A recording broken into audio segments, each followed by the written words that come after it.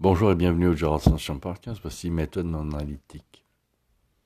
Il existe une méthode qui n'est rien d'autre qu'400 méthodes. Une seule vraie méthode que j'utilise est d'écrire ce qui me passe par la tête. Sous les coups, sous les moments. C'est l'écriture automatique préconisée par Rimbaud. Apparemment, selon l'histoire, c'est lui qui a commencé ça, n'en déplaise à T.S. Eliot. Merci beaucoup et à bientôt.